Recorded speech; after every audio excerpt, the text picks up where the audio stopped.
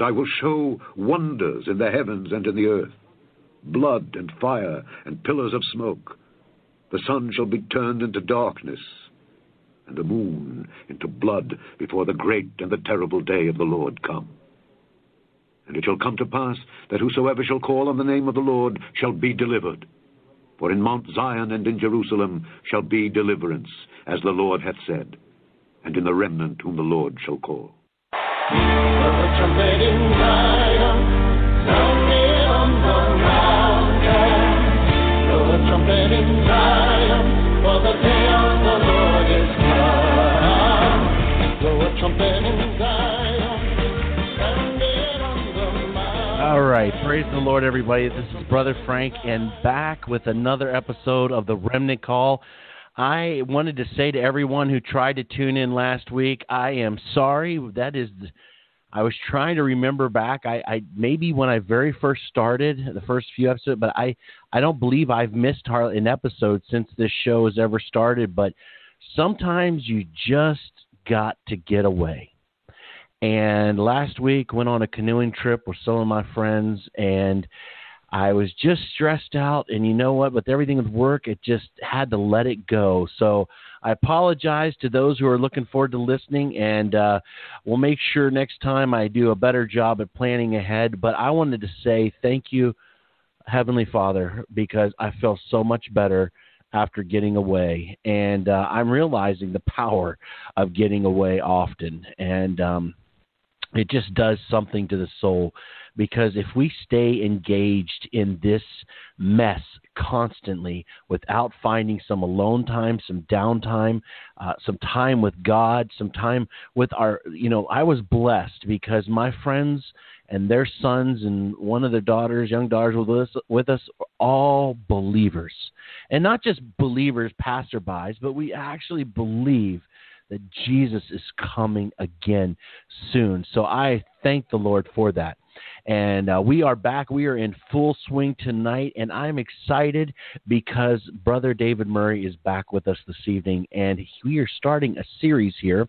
It'll be over the next period, maybe not every single week in a row, but we will have them every week or other or so like that. But it's going to be a season on deeper communion. I'm going to, a series on it. And tonight's going to be the first episode, and it's titled A Season to Heal and to Know Him. It's a part of the Deeper Communion series. I'm looking forward to it. I'm not going to waste time any longer. I'm going to bring David Murry onto the show. David, are you here with us? I am here, Brother Frank. How are you? Brother, your voice is... it's like Paul wanting to see Titus or Silas or Paul seeing just his friends. And, and I feel like, we can't see in person, but I can hear your voice, and it's a good feeling. And I just thank God for your friendship, brother. Frank, it is so mutual, and I am just so blessed. It is such a blessing and an honor to be able to come on to your program, to be able to spend some time with the body of Christ that gathers around your broadcast, and just be able to bring some things that I hope will be a blessing. So thank you, as always, for inviting me on, for having me here, and I'm excited to begin this Deeper Communion series. So thank you. Amen. And we're not gonna mess around. We're gonna get into this. But David, I just wanted to mention a few things first to our listening audience. Folks, you may not have seen David. Usually you can catch him on the internet. He also had been taking a little bit of a break, but he is back in full force also. So you will be able to pick up some more of his shows if you've been looking for them lately. But besides that, I wanted to say one thing I forgot about before we get into this, and I feel it's important because, in the Remnant Call, we don't ask money. We don't put up any donation buttons. We don't do any of that stuff. We are here because we feel called by the Lord, and we support the show. I have good friends, but, I just feel I wanted to remember to say, and I almost forgot, thank you to those who do, my friends, and those who do support this show. Folks, do not ever take that as I'm asking for anything. I'm not, but I do wanted to say thank you so much for those that have. And so, David, I'm going to ask if you could just open up tonight's show with a word of prayer and ask our Heavenly Father just to bless this show tonight. Amen. Thanks, Frank. Heavenly Father, I just speak the power of your kingdom over the hearts and minds, over the spirit and souls of the body of Christ that is gathering, whether it's live or whether they are listening afterwards. Father, we know that you are the God who lives outside of time, and so you don't confirm man, you confirm your word. And Father, I thank you that your word is flawless, working through flawed vessels. And so, Father, I give this time to you. I thank you for your word not returning void, Lord God. I thank you for your word ministering to the brothers and sisters that have a hunger and a desire to know you and to seek you and to seek the fullness of what the new covenant above all covenants has given us, that no other time in history we have been reconciled back to your heart, reconciled back to your throne room, Father God, through the blood of Jesus Christ. I thank you for these words going forth, ministering and watering the spirit, souls, and body of the church tonight, Lord God. In Jesus' name, amen. Amen. Well, David, kicking off here, I feel like we are living in such a time where believers feel so trapped, many, in their walk. I get the emails, I get the, you hear the pleas, the cries for help. This feeling sometimes of, I can't get close to God, or maybe I've done too much wrong. I'm too filthy. I can't really come fully to God. And I know, and that's a lie from the enemy, but I feel that's what's permeating the body of, especially with the remnant, the end time, those who are watching what's going on. And there's such a knowledge of what's going on in politics and in the world, but in the body of Christ, there seems to be such a void of actual intimacy with the Lord, and this feeling of, wait a second, I really, truly have a close walk with my Heavenly Father. David, take us down that journey tonight on what the Lord's been laying on your heart, because this is what I feel is a very important. I feel it for myself at times. How can I get closer to the Lord? So please, take us wherever the Lord is leading you. Amen. Thanks, Frank. I'd be honored. And you hit the nail on the head. This whole purpose of this season, I took about 3 months off to really get alone with the Lord and to really seek the Lord for what he is desiring to impart to the body of Christ in this season. And I'm really going to try not to rabbit trail, barring the Holy Spirit taking us to different places, but we'll talk about more about other things as we continue on this communion series. But just as an introduction, what we're going to talk tonight about is what is intimacy and how do we develop it.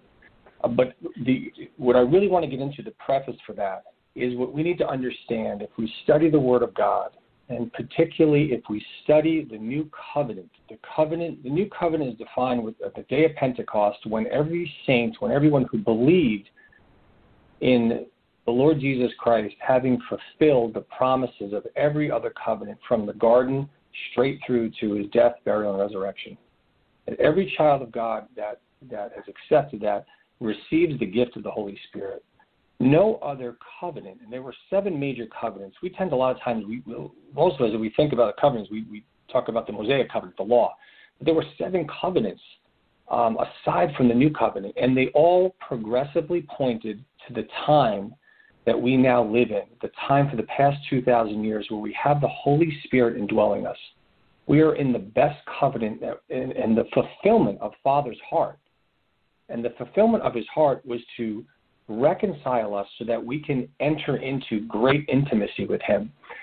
And the confusion that you touched upon, Frank, one of the reasons why the body of Christ is so struggling, and this is particularly what the Lord has been speaking to me about these last couple of months when I got away with him, is that the church has lost the ability to discern the times and seasons of the Lord. And when we begin to lose understanding, when the body of Christ stops functioning the way the blueprint was given to us to function, when we cease fellowshipping, not as rule, because it's never meant to be a law. We put aside all the ways in which scriptures have been abused to club us. There is a blessing and a empowerment that takes place as the body of Christ functions the way we're designed to function. And we live in a time where no matter where we're fellowshipping, whether it's in someone's home in a living room or whether it's in a more traditional church building, whatever it is, one of the aspects of the body of Christ that we were never meant to lose, that we have lost in this generation, is understanding and discerning the seasons of the Lord. And the season that we're in is we're entering into what Father God is doing. And I saw this across globally in this generation, but predominantly the Lord usually speaks to me about the United States. That seems to be, for the most part, the greater scope of what he shares with me and how I'm to pray and intercede and encourage the body of Christ and teach. And what he's doing in the body of Christ in this hour is he's inviting the church of the living God to get to know him. Now, when I say to get to know him, I'm not talking about that we've been invited to something that no other generation has been invited into. That's not the case. He sent his son to restore right relationship, and in that right relationship becomes the doorway to intimacy.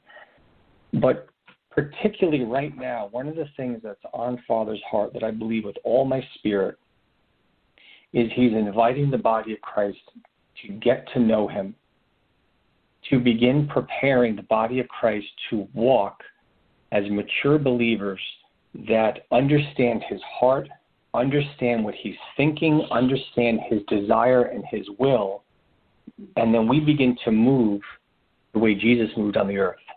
Amen. And the process, in order for us to do that, in order for us to know him, there's really two steps.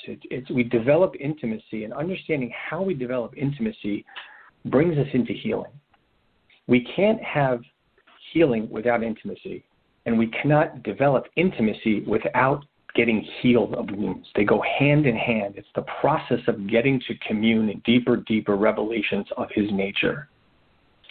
And so, that's the introduction. That's really the foundation I want to set is that in the body of Christ, we need to discern seasons.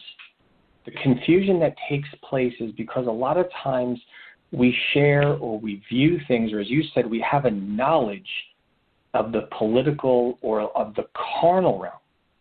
We have a constant input through our five physical senses, but the church is losing the ability to discern by the five spiritual senses. And we are meant to discern through communion, through intimacy. And by understanding through our intimacy with the Lord, we then filter the events taking place from the spiritual realities. It's never meant to be the other way around. We do not try to perceive what God is doing by looking through the input of our five physical senses. That's backwards. That's called a carnal-minded Christian. And so what God is inviting us into in this season is to begin truly developing the process of walking in the Spirit, perceiving his heart, perceiving his mind, his will, his intention. I'm going to use the word prophecy, and I'm probably not going to mention it again tonight. And the reason why is it's going to be a foundation for what we're talking about and the things to come over the next several weeks. Guys, prophecy, the word prophecy, the simplest Greek definition of prophecy as used in Scripture is defined as Father's heart, mind, and intention revealed. Guys, if we can remember that truth, if we can understand the word prophecy or to prophesy means to reveal or share the heart of Father, his mind and his intention, it would save us a lot of grief and error and confusion. That's why the scriptures say, Paul said, I desire you may all prophesy. You may all encourage and exhort and point the way to the throne room, because we all have the ability to know what is on Father's mind, heart, and his intention through the maturing process, through intimacy. So let's start off with that word, intimacy. What is intimacy? What does that mean? Webster's definition, which will serve for us for where we see that in the Bible, is the definition of intimacy is a close familiarity or friendship means a closeness. To understand intimacy, we need to look at how Jesus walked with the Father. And that's one of the things that, without getting off into too much, that again, talking about what we've lost sight of, we have begun, much of the body of Christ has begun to lose sight of the fact that the nature of Father God was revealed in the earth ministry of Jesus. The scriptures make it very clear that the Father's image is expressed perfectly through the earth walk of his Son. That's why Jesus spent 3+ years on the earth. He could have immediately died and resurrected from the dead. He didn't have to spend 3 years sharing about the Father. And the way he did it is his earth walk reflected the perfect nature of our Father. So if we ever begin to lose our way, if we ever begin to kind of lose sight of intimacy and what's meant to look like, we turn to the Gospels. The Gospels must be the foundation in which all Scripture is filtered through, not the other way around. We do not, rule number one in Bible interpretation is the Bible's progressive revelation. It culminates with the perfect image of the Father expressed through Jesus. So that's the beginning of understanding what intimacy looks like, is we look at how Jesus walked on this earth and how he related to the Father. A couple of scriptures. John 10:27 says, "My sheep listen to my voice. I know them and they follow me." Matthew 4:4 says, Jesus answered, "It is written." This is when the devil was daring to quote scripture to Jesus. And Jesus answered him and said, "It is written, man shall not live on bread alone, but on every word that comes from the mouth of God." This demonstration is Jesus answering Satan and saying, "I live out of every word that proceeds from the mouth of my Father." That is to be how we live. We live based upon the daily communion and intimacy with our Lord. John 5:9. It's one of my favorite verses in relation to talking about intimacy. Jesus gave them this answer, now talking to the Pharisees, the legalists. Jesus gave them this answer, "Very truly I say to you, the Son can do nothing by himself. He can do only what he sees his Father doing. Because whatever the Father does, the Son also does." So guys, I want to invite you, just as we're beginning to talk about intimacy, to picture that. Every act of compassion, every act of healing, every tender word, every one. Jesus says, "I came not for the healthy, but for the sick." Every person that was steeped in sin, the very thing that God detests because it's a violation of his perfect holiness and love, it was in the midst of people completely covered and estranged to God by their sin that the will of the Father was manifested in Jesus. Jesus only did what he saw his Father's heart doing from heaven. So one of the things we need to look at that is to bridge our identity issues with our Heavenly Father. If you want to know who Father God is, we look to Jesus. We begin to look to his love, his compassion, that he died for us while we hated him. And what we need to remember is God is not schizophrenic. He did not love us while we hated him. Right? Colossians 1:19 says, while we were enemies of God, he died for us. He sent his Son to die for us. He did not start from loving us so much despite the fact that we hated him. But now as children of God, he no longer loves us. Right? It's unbiblical. We do not serve a schizophrenic Heavenly Father. The scriptures say nothing can separate us from the love of Christ. Nothing. The issues are on our end. We're meant to walk the way Jesus walked with the Father. And guys, when I say this is not about works. This is not about outward appearance. Remember, please, when we lose sight of that, the Pharisees did everything outwardly right. The deception in this generation is that we are attempting, in our own lack of understanding, to try to outwardly please the Lord the same way the Pharisees thought they were pleasing God. The Pharisees were convinced Jesus had a demon. They were not realizing they were contending with God any more than Paul did when Jesus revealed himself and said, "Paul, it's hard to kick against me. It is hard to kick against the goads. If you ever look that up, what Jesus is saying is when you would take a new oxen and you would yoke them onto a field, the ox or the bull would kick back up against the person holding the yoke reins. And so what they did is they had a board in front of them, and on the board there were spikes facing out toward that oxen. And so when the oxen would rebel and kick back against his yoke, the spikes would hit him, and it would be very painful. And that's the image that Jesus gave to Paul, who understood that very well in the times. But Paul didn't know it. And in the same way today, what Father is inviting us to is to begin to shake off the outward thinking that we need to please God through works, that we need to prepare his coming by trying to clean up the outer bowl, by trying to whitewash the tombs of our hurt and our pains. What has always been number one on Father God's heart, our heavenly dad, and on Jesus and Holy Spirit's heart is intimacy. He loves you fully. You're deeply, deeply loved. You have been made the righteousness of Christ. You are holy and blameless, Colossians 1:21 says. The process we need is to begin to embrace that. And as we embrace that, the outward things begin to flow. This is normal Christianity. Our spiritual birthright, when we were baptized into the Lord's death and his resurrection, is we died to the God of this world. Read Romans chapter 6 and read Romans chapter 8. We died to the God of this world. We were raised up a new creation. Now we are to learn to live out of the joy and the fullness of the love that was placed inside of us through the indwelling presence of the kingdom of God. The kingdom is within us, and all we have to do is begin to submit our thinking to the reality of the Holy Spirit that's living in us. So, how do we develop intimacy?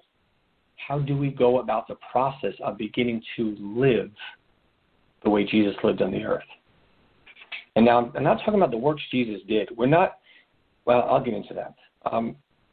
There's two ways that we develop intimacy.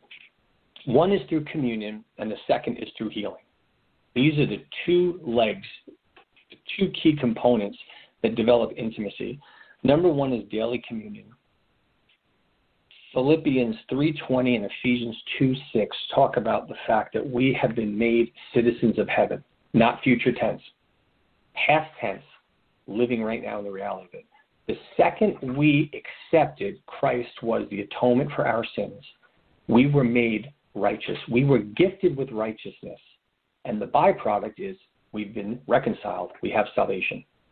We can't say we have salvation without understanding salvation is the byproduct.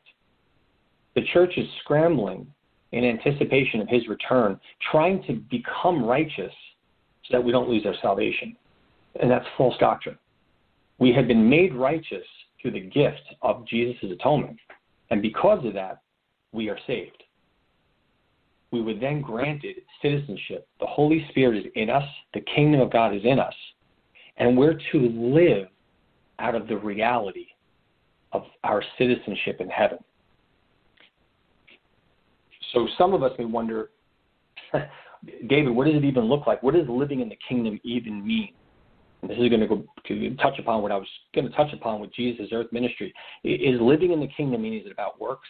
Is it about manifestations of the Spirit? Is it moving in the gifts of the Spirit? Is it living a holy life? Is it winning souls to Christ? Is our focus is living in the kingdom meaning to our focus should not be on sinning? Guys, the answer is no to all those things.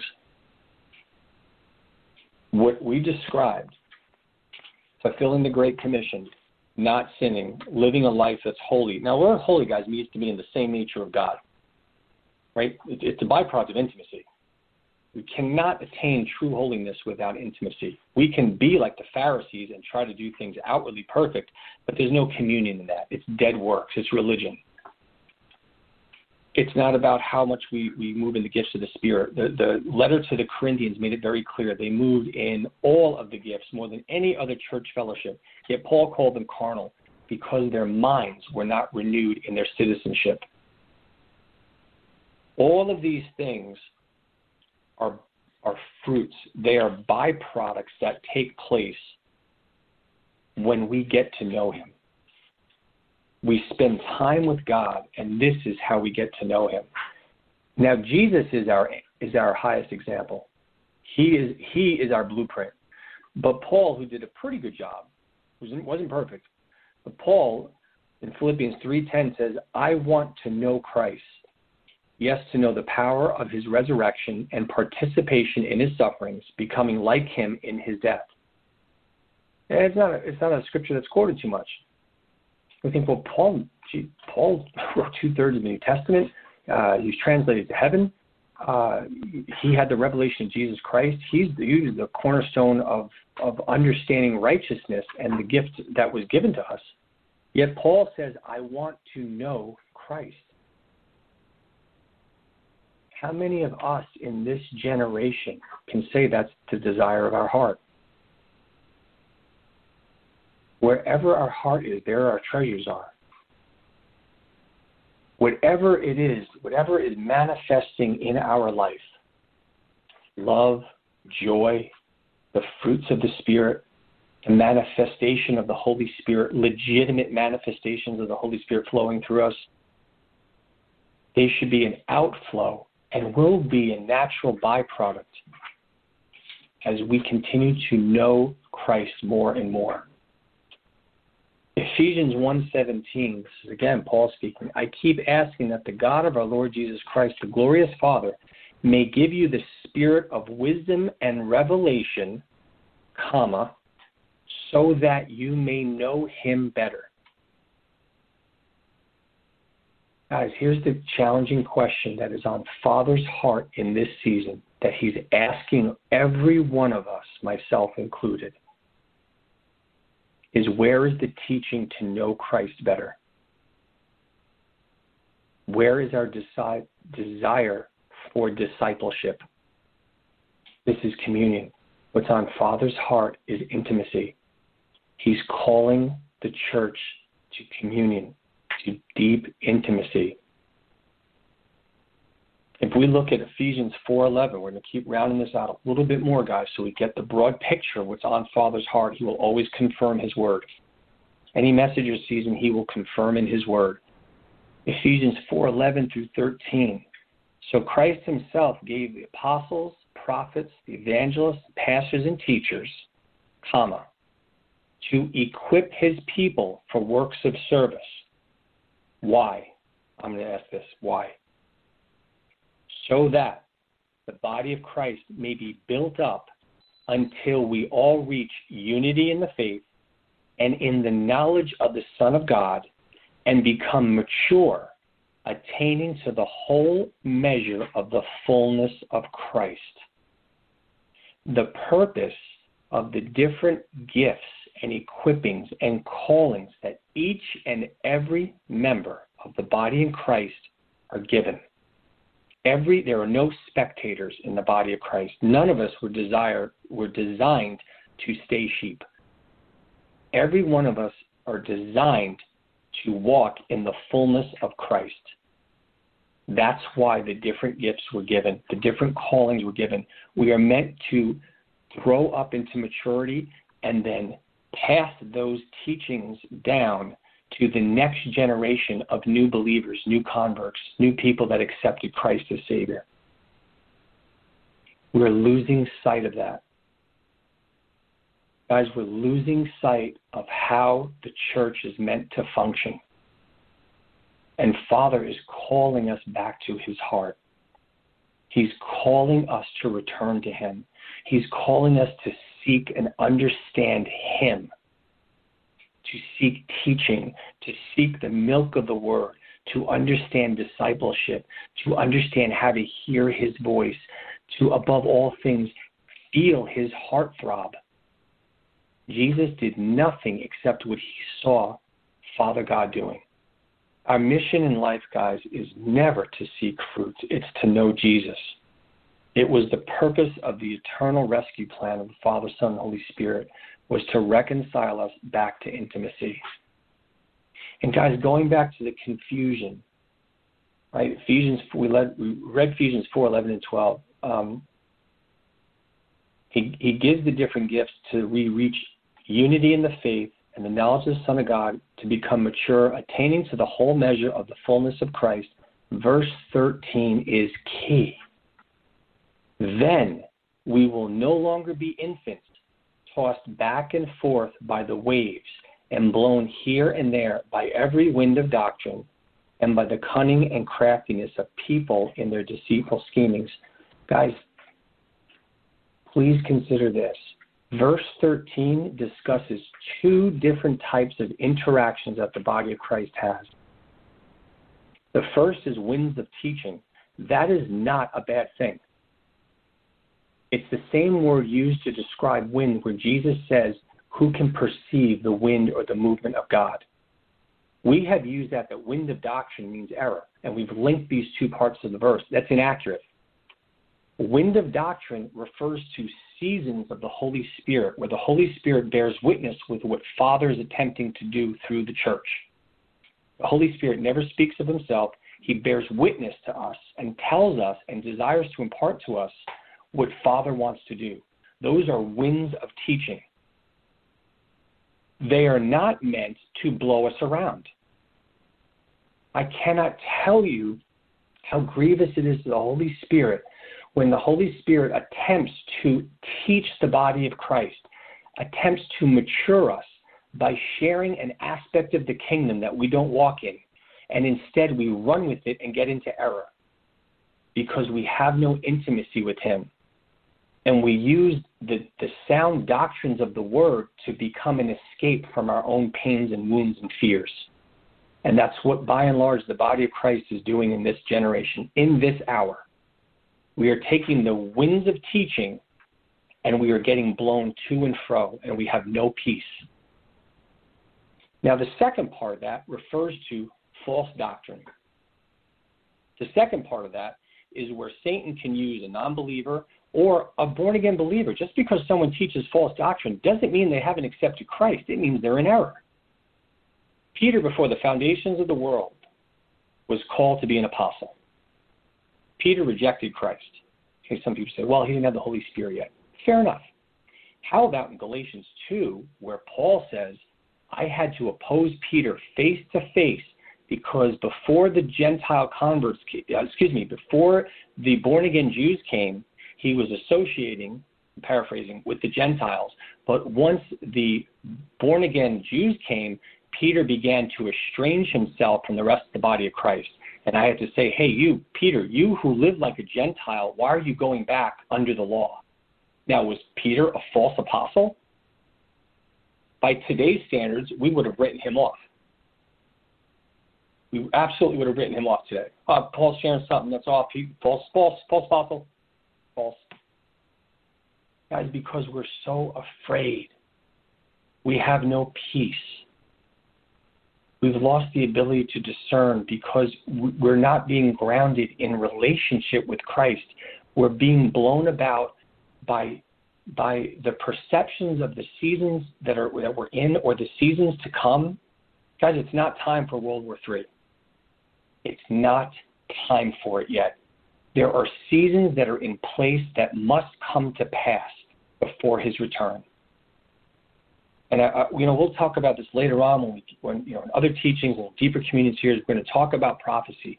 We're going to talk about the function of the service of the prophetic calling in the body of Christ. We're going to talk about the different ways that the body is meant to minister. So I don't want to rabbit trail too much into that. But one of the things the body of Christ needs to understand is the times and the seasons of things that are upon us, things that took place, and things yet to come. I spoke, I can't get into that. I'm not going to get into that. Guys, it's the season to get to know him and to heal. That is the season that is birthed from his throne room. So here's the process, guys. As we begin to spend time with him, here's what's going to happen. As we begin to sit in his presence, as we begin to meditate on his love, as we begin to confess scriptures about how he died for intimacy, and if we don't have them, guys, I know Frank talks about this. It's a cornerstone of his teachings is Christ's love, the intimacy of Christ. I have a website, Zeal for Your House. I have a section of scriptural truths. They talk about our identity. They talk about his love. They talk about we're a new creation. Get the word in front of you, guys. Begin to dig up the scriptures that talk about his love. Begin to meditate on the prodigal son. Begin to meditate on the woman caught in adultery. The woman where, remember, Jesus gave the law to Moses. Jesus was the only one perfect that could have stoned her. And we need to meditate on these things. We need to meditate on his interaction with the woman at the well, the one who had a perverted form of the gospel. They mingled the northern tribes of the pagans with northern Christianity and Samaria, and they created this hybrid false doctrine. We need to meditate on the Good Samaritan. Think about that verse, guys, that parable, the good heathen. The Samaritans were despised by the Jews because they were heathens. And yet Jesus, of all the parables, right, said the good heathen. It's about the love of God, the manifestations of the love that poured out for him, which, remember, guys, Jesus only did what Father wanted to do. Father is not standing in heaven waiting to club us and waiting to club the lost, and Jesus is like holding him back, saying, just give me a little more time, Father. Just give me a little more time. Guys, we've been sold a bill of fearful goods. We have forsaken and forfeited our birthright. For some of us that have come to Christ during these times where the exodus out of the institutional system and all the mess that the church government has gone through, how we've substituted the kingdom of God. There is a kingdom with order in it. And then we're going to get into that in the weeks ahead too. God's kingdom is not a kingdom of chaos. There is order, there is structure, there are elders, there's a war room, there's a throne room. There is perfect order and structure. We saw a glimpse of it in the first century, a glimpse. It was a shadow of things yet to come. We substituted it with man-made structure. And so many of us, we had a mass exodus in the last 25 years, 30 years. And we're wandering nomads that have lost the ability to understand his heart, because for some of us that have received Christ out in this wilderness, we've never even been told it. Or many of you that will be listening, that this is the first time you're ever hearing it, it's a travesty. And I say that with all the love of the Father. He's calling his children to know him. There's no shame or condemnation in it. There's no judgment in it. The wrath of sin was satisfied on the cross. And I know this is grinding the gears for many of you. I can feel it. That's good. Because that dovetails into what happens when we begin communion. When we begin to sit at his feet, ask him what's on his heart. Guys, I'll tell you right now, he's not going to begin to talk to you about judgment and wrath. That's not on his heart. What's on his heart is you. He died for you. What's on his heart is he wants to lavish upon you the reality of his unconditional love and acceptance of you. He wants you to know the power of the resurrection. He wants you to know the power of the love that sent Jesus to die while you hated him. Colossians 1:19. As this happens, guys, here's the process. We're talking about how do we develop intimacy, communion, and healing. As we begin to sit on scriptures, as we begin to confess them and meditate them, as our spirit man begins to bear witness to the Holy Spirit confirming his word, our soul is not going to like it. It will not like it because we are not wounded in our spirits. We're wounded in our mind, will, and emotions. That's the definition of our soul. We're spirit beings that possess a soul, and we live in this temple until we're getting a glorified one. And it is our soul, our wounds and hurts and pains, that has the nerve to contend with what our spirit man knows, because our spirit man houses the Holy Spirit. As that happens, we have a choice. We can either reject his word and begin to turn back to the doctrines that we choose to believe that soothe our fear and anger and indignation and pain, or we can begin to repent of them. Guys, if you ever hear the word repentance, which means to change, and we do not have direction on what we need to turn from and toward, it is an immature word. Whenever Holy Spirit moves through the church or an individual within the church and discusses repentance, the word repent is an action word. It's a verb. It means a course adjustment. Whenever we turn from something, we must turn toward his heart. And the first place the body of Christ needs to repent of is not our outward living. It is not. It is to repent of the thinking that runs contrary to his word. The scriptures say the God of this world has blinded the minds of the unbelieving. Guys, when we accept Christ into our spirit man, our thinking does not necessarily change. That is the process that takes place through intimacy. As we spend time with him, our soul is going to kick and fight and scream, and we're going to call God a liar, whether we admit it or not. We're going to say his word isn't true, and then we're going to begin to justify it. If that were true, then why ... And Satan will attempt to get us to continue to partner with him through twisting the scriptures and twisting the nature of Jesus Christ to fit our perception that matches our fears and wounds of our earthly upbringing. That's what we have to give to God. Ephesians 4:16, go to Paul again. I pray that out of the glorious riches he may strengthen you with power through his Spirit in your inner being, so that Christ may dwell in your hearts through faith. The word heart means soul. This is just, I just love this verse. I pray that of his glorious riches he may strengthen you with power through his Spirit in your inner being. That's your spirit man.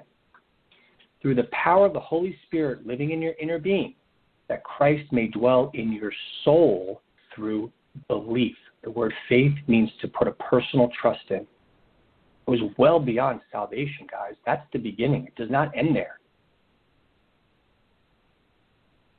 Verse 17, and I pray that you, being rooted and established in love, may have power, together with all the Lord's holy people, to grasp how wide and long and high and deep is the love of Christ.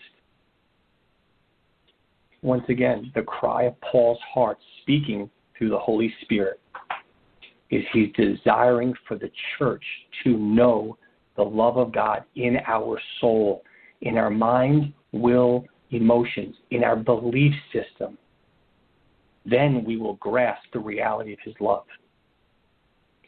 Guys, I implore you, he wants all of our heart. He does not want a relationship that is molded around the pain we are carrying.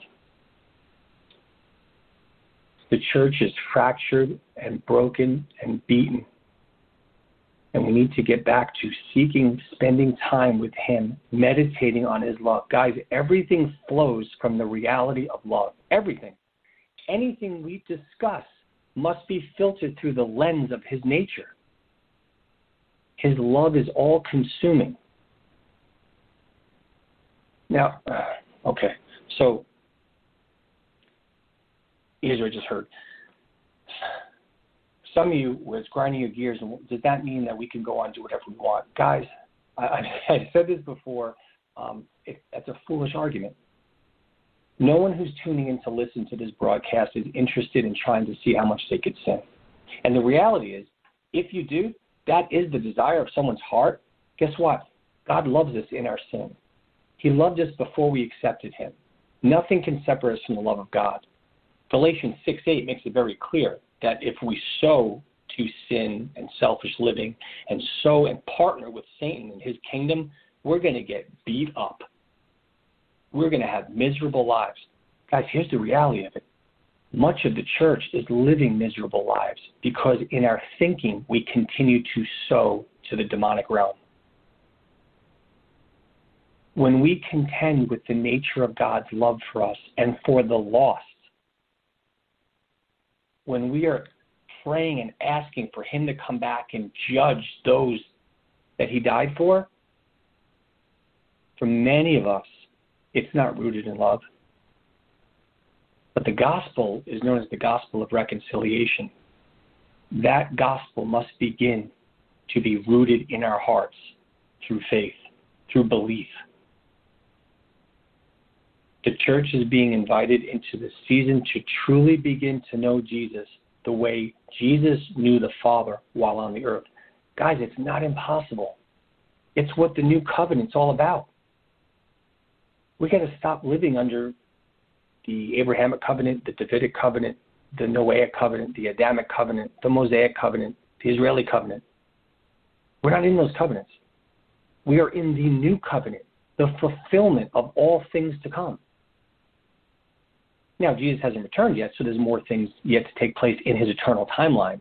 But the new covenant is the only covenant where the Holy Spirit, his love, lives in us by covenant right. No other covenant gave us citizenship in heaven. Guys, we need to embrace who we are as his children.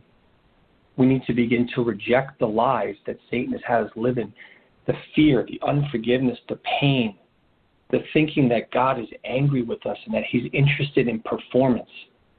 Jesus did not walk on the earth focused on his performance. Jesus was love manifested. He was the Word made flesh. He was the nature and Father manifested in the physical realm. And that love naturally manifested the heart of the Father. That's what we're supposed to walk in. We're not supposed to go around, well, how do I act? How do I do? It's not about actions, guys. It's about getting to know the one who loves you more than you know. As that happens, pains are going to come up. And Holy Spirit's going to say, okay, David, what are you going to do about it? Are you going to choose to accept what my word says about you? Or are you going to continue to agree with Satan's lies? Are you going to continue to live carnal-minded after the demonic realm? Right? Guys, there's no gray. There is no gray in our walk. We either are agreeing with the demonic kingdom, right? I'm saying that kind of starkly. That's the reality of it. We kind of tone it down and we excuse it. It's demonic. Anything that opposes the kingdom of God is demonic. It was instituted at the fall in the garden, and it lives everywhere we reject God's word for us.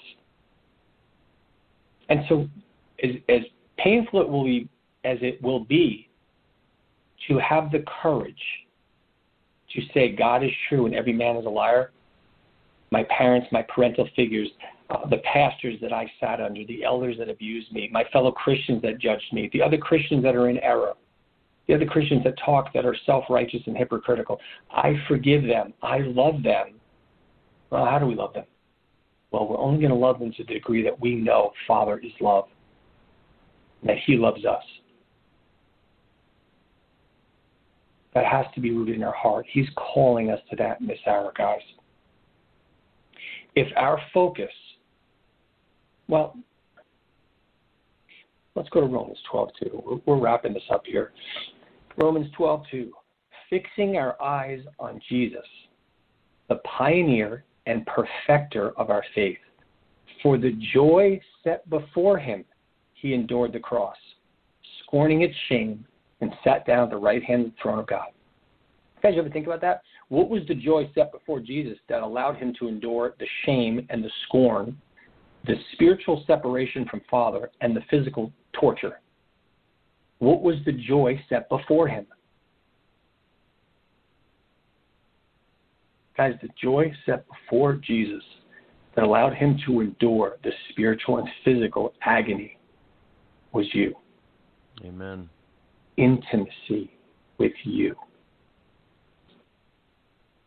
And that's why it says we fix our eyes on Jesus, the pioneer and perfecter of our faith. Remember, the word faith, guys, means personal trust. We need to return to that. For many of us, it's not a returning. It's the beginning of a journey, and that is okay. It's the season for it. No one's behind. There is a season of grace that is upon the church to perfect us to maturity. Guys, there's things to come. There are seasons yet to come. Father's kingdom is about, we are meant to be about our Father's business. We have business to do. There's lost that need to hear the message. The Great Commission was never rescinded. The commission of Matthew 20:18 is until his return. We don't care because we don't know how much he loves us. There's no shame in that. There's no condemnation in that. We just don't know. There's many of you out there that grew up in the wilderness, grew up in the exile. It was never meant to be this way. But Father is faithful.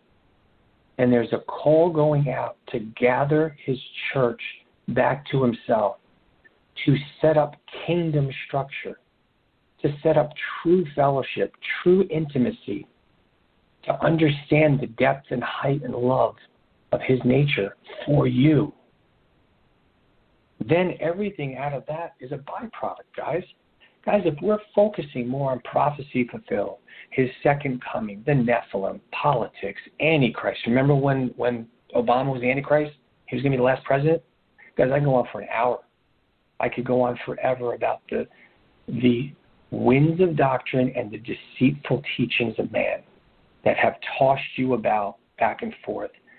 And Father God is angry on your behalf over what the devil has done to his church. He's not angry at man. He is fuming at the devil. And he's calling his church to his throne room. We don't need to focus on all these things. Remember, Ephesians 4, winds of teaching. A teaching is not bad. If it's of the Holy Spirit imparting something, giving us revelation, insight, okay, take that information, tuck that in your pocket. How does that point you to greater intimacy? If it doesn't, if you can't make any connection, how is this helping me to know the reality of his love, the depth of his love, the strength and power of the Holy Spirit? How is this helping me to have Christ dwell in my heart powerfully through faith? Guys, if we can't answer that question, take that doctrine, take that teaching, and put it on the shelf for now. Store it in the back burner when it's time to retrieve it in a way that you'll be seasoned and able to know how it applies in your walk at the right time. We're to keep our eyes on Jesus, the reality of his love, intimacy. So the application. Closing this out, guys. The application. We need to give God permission. We'll need to get God permission. We have to begin to ask the Lord to show us what areas of our soul that we're still carrying anger, hurt, disappointments with God, unanswered prayer, expectational hurt, unresolved issues. Many of them were received as a child, and Satan continued to partner with us, and our belief systems continued to strengthen in these demonic lies. We have no value. We have no worth. God's an angry God. He's schizophrenic. Loves us. He hates us. Loves us. He's angry with us. We need to begin to take those things and dare have the boldness. The power of the Holy Spirit is in your inner being. Ephesians 4:16. We have the power of the Holy Spirit in our inner being. It has the power to change our souls. That's the process of Romans 12:2. Be transformed by the renewing of your minds. Intimacy is the invitation that allows our minds to change, and that transforms us into his nature. And guys, what that looks like as we begin to repent, right, going back to repent, change of direction, as we let go of these lies, as we begin to meditate on his love, Satan will do everything to get you to hold on to a demonic belief system. Well, don't forget about this works. Don't forget about that. Make sure you're good. He will always get you outwardly motivated because the outward man works is dead. The spirit of Pharisee is rampant in the body of Christ today. And here's the most tragic thing about it, guys. It's through the most broken, beaten, fearful, dejected people that the spirit of Pharisee is hovering over. Because we've been told that God's angry and that we better outwardly change our acts. And guys, that's backwards. Go back to the Gospels. Jesus rebuked. The word rebuke in the Greek is the strongest word. There's no English equivalent without getting real nasty. Jesus said, you are whitewashed tombs. You do everything perfect. Inside, you're dead. And we have to stop embracing that line of thinking and embrace that he died for intimacy. So we spend time with him. We begin renewing our mind. When that happens, everything is going to kick up. And when that does, we repent of that thinking, and we begin to develop a new mindset. We begin to see ourselves the way he sees us. We begin to see him the way Jesus manifested his earth ministry. This is knowing and being one with him, guys. David, I have a quick question, knowing you're coming to the very end, and even if we go a few minutes over, I really want you to answer this if you could, because I feel this is, some of the things you're talking about, it's hard for people to understand. It was hard for people to understand what Paul was speaking about because he was trying to get at the deeper part of it. People get so worried when you talk about the love of God because they automatically think, well, is he saying we can live how we want? And that has nothing to do with the teaching. But, David, I want you to address, if you could, for a moment, about the person that's out there struggling to do right, to overcome whatever sin it is. And there's this every day this struggle to do the right thing, but inside there's this feel of they can never obtain in a brokenness. How can understanding God's love change and do what the other cannot do? Oh, Frank, thank you for asking that. That is a fantastic question. And it's addressed, let's start with Romans 2. Romans 2 says, do you not know, do you despise his long-suffering and his goodness, not knowing that it is the goodness of God that leads man to repentance? Nowhere in the new covenant, nowhere does it instruct us to focus on the outward man. If we would take a highlighter and read every epistle filtered through the Gospels, the love and holiness of Jesus, we will look at everything that talks about transforming our mind. There isn't a single epistle written that does not address the mind, because God knows it is our mind that caused us to sin in the garden. Adam sought identity apart from God, and today we're doing the same thing. We accept, okay, I've accepted the gift of salvation. Won't accept that I'm righteous. I'll accept the byproduct, salvation, and now I'm going to attempt to find identity and worth in how well I can perform. And the answer to that is always understanding his love and his goodness is what empowers us to change. It is always the answer. It says, right, we talked about some of the scriptures, we keep our eyes focused on Christ. Whatever is pure, what is lovely, what is holy, whatever is good report, meditate on these things. Nowhere does it say to meditate on our sin, because we cannot overcome sin by the strength of our will and soul. We are not soul beings. Guys, we are spirit beings, and we are meant to live a life flowing from the kingdom of God. And as the kingdom of God rises up in us through our communion, it changes our thinking. And as we change our thinking, sin becomes more and more abhorrent to us. It becomes more and more repulsive. The problem we experience in our brokenness is that sin is repulsive to us, not because we have a revelation of his holiness, not because we've stood before the throne room and we've been transformed into his very image, so that sin itself is repulsive and we want to push it away. That's the way it's meant to be. But what happens is sin is repulsive to us because we identify ourselves with the sin. We say, I'm doing this action, I'm repulsive. And so it's self-hatred. And we call it a hatred for the sin, but it's really self-hatred. And that will never transform us. For those that are listening out there, to round this out and put a head on it, guys, love will always create holiness. It's not holiness or love. God is a perfectly holy God, and he is love. We don't teach on that. We teach it's one or the other. We're the excessive grace camp or we're the legalistic camp. And depending upon where we've been abused and beaten, we run from one camp to the other. The reality, guys, is that the perfection of God lives inside of you.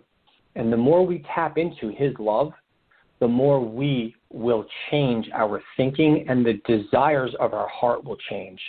The deliverance of the kingdom begins to manifest down out of our spirit, out through our mind, our will, our emotions. He transforms us. For many of us, because we don't know how much he loves us, that idea is too scary. We do not trust him. We trust ourselves to try to change ourselves. And it's rebellion against the kingdom. We will never change ourselves by trying to do the right thing, by trying not to get into pornography, trying not to swear, trying not to smoke excessively or drink, or whatever the sin is that we perceive as most grievous to God. Colossians 1:21 says we've been made holy and blameless and righteous in his eyes. Guys, the sin that you may struggle with will never change the fact that you've been granted by the gift of the cross perfection in his eyes. That is not a license to sin. It's an understanding that sin can never change how he sees you. As we begin to embrace that, we begin to feel the presence of his holiness. We begin to feel the resonance of his love. As we spend time with him and we start to change our thinking, what we will literally heighten is our spiritual senses. That's why Paul says, I pray you would know his love. Because there's a frequency. Now, I'm going to use the word frequency, and for those who get freaked out, hey, the devil just keeps stealing terms and words, and he steals. And what happens is when he steals, we forfeit that aspect of the kingdom till we're stripped with nothing but fear and legalism, right? But heaven operates in a spirit realm with spiritual senses, and the reality of God's love resonates inside our spirit man, but our soul won't receive it. Guys, if our hearts were flooded with the love of God, we would run from sin because there's not a single part of our being that would want it. That's how we are transformed. Amen. And that takes trust, and it takes time, spending time in his presence and trusting him in the process. Did that help, Frank? Did I say what I'm trying to say? No, it's perfect. And folks, it just adds on to some, what I've tried to share through the years is God never called you to fight directly with your sin. The way we resist the devil is by seeking the Lord. You don't fight him directly one-on-one. I mean, even the angels, when they were having the dispute over the body of Moses, the angel said, "The Lord rebuke you." Okay, the way we seek and have victory over sin is by seek ye first the kingdom of God. Yeah. Stop fighting your sin and start seeking the Lord. It is the most difficult concept in all of Christianity for people to grasp a hold of. Yet it is the most liberating, freeing thing to understand that your God loves you so much that he endured the sufferings of cross for the prize that was laid up before him, meaning you were a gift that was worth suffering for. That's love that's incomprehensible. Yeah. You didn't deserve it, and he did it anyways. David, thank you for this, because I feel so many people, listen, I believe in holy living and living right and doing the right thing, but it is unattainable in the flesh. Yeah. It's completely unattainable. Yeah. It's meant to be a byproduct of our intimacy. Yeah. Yes.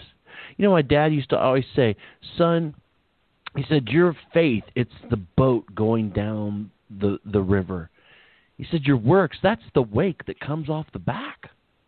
It's natural. That's good. It happens automatically. You know, and so those are the things we do that happen because of our following God with all of our heart. And folks, when you understand how much your Father loves you, what his Son, the agony that they went through together, I mean, imagine watching your own child at the hand of those who you came to save hang you on a cross. I mean, I can't even understand that kind of a feeling. And yet, the Lord says, Father, forgive them, for they know not what they do. There's not a single one of us on the earth here that wouldn't be calling down fire from heaven. And Jesus says, forgive them. Wow, that's heavy. That's love. David, thank you. I know that this is, through the years, this is, since I first heard you, of understanding and that I am somebody in Christ. I am somebody in Christ. I'm nobody in this world, but in Jesus, I'm somebody. And that changed me, because I used to get all my value from people until I learned how to get it from God. And I just praise the Lord for that. And you really helped me to see that. I thought I knew a lot until the Lord I had my own coming to Jesus moment. When I learned that I had a real issue, that I needed to get my value and find out who I was in Jesus. So, brother, thank you. God bless you. And thank you, Frank. Pleasure. It's an honor. Thank you. Amen. Folks, this is what I know sometimes it can be a struggle to understand this thing. This is what Peter was talking about when he's saying sometimes things Paul said were difficult, because we have these preconceived notions of how we are to do and to live. And trust me, nobody's ever saying anything less than holy living on this program. David believes in the same thing, but it's how we obtain it. And it's not going to be obtained in the flesh. The flesh will follow if the spirit gets in communion with God. And the soul that becomes one with the Lord, then your flesh will naturally. It's like this saying I love so very much. When the day this man said it to me, he said, I don't drink because the church says don't drink. He says, I drink all that I want. I just don't want to drink those things anymore. Because he had a change of heart.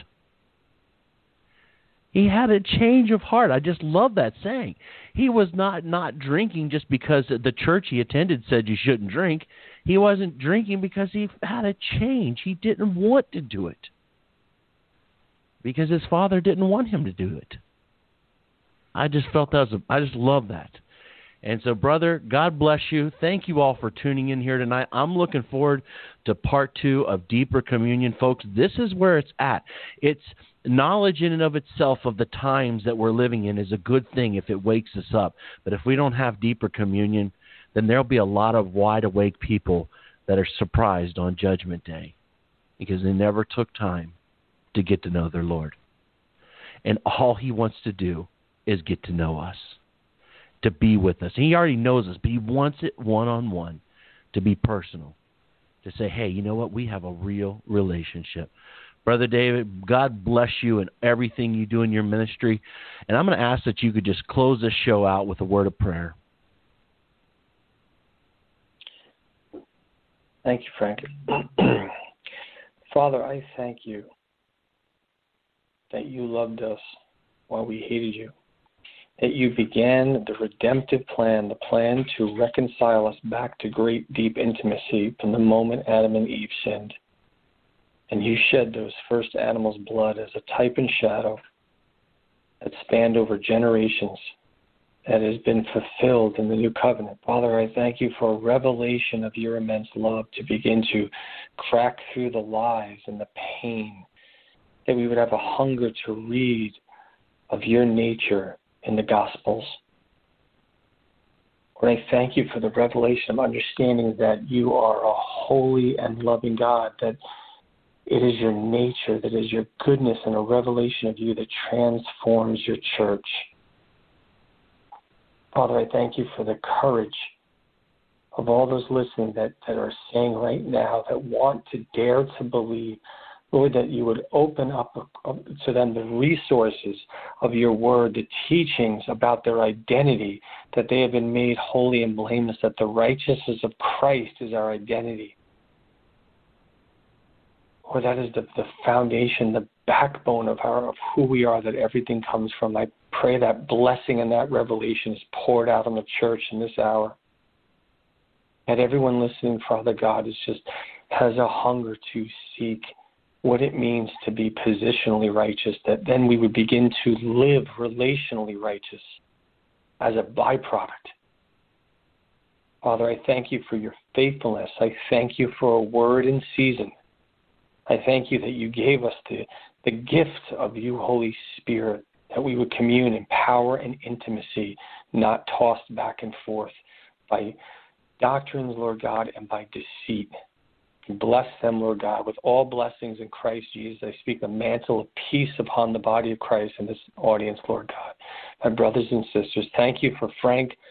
Speak blessings over his family, blessings over all that he sets his hand to, Lord God. Thank you for living in a land where we can freely share your word and your goodness. In Jesus' name, amen. Amen. God bless each one of you. This is Brother Frank and Brother David Murray on the Remnant Call saying good night and shalom.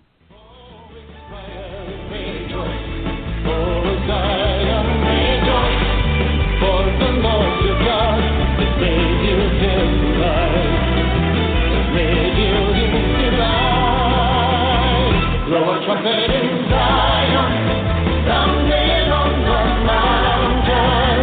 Blow a trumpet in Zion, for the day of the Lord is come. Blow a trumpet in Zion, sounding on the mountain. Blow a trumpet in Zion, for the day of the Lord is come. The day of the Lord is come. The day of the Lord is come.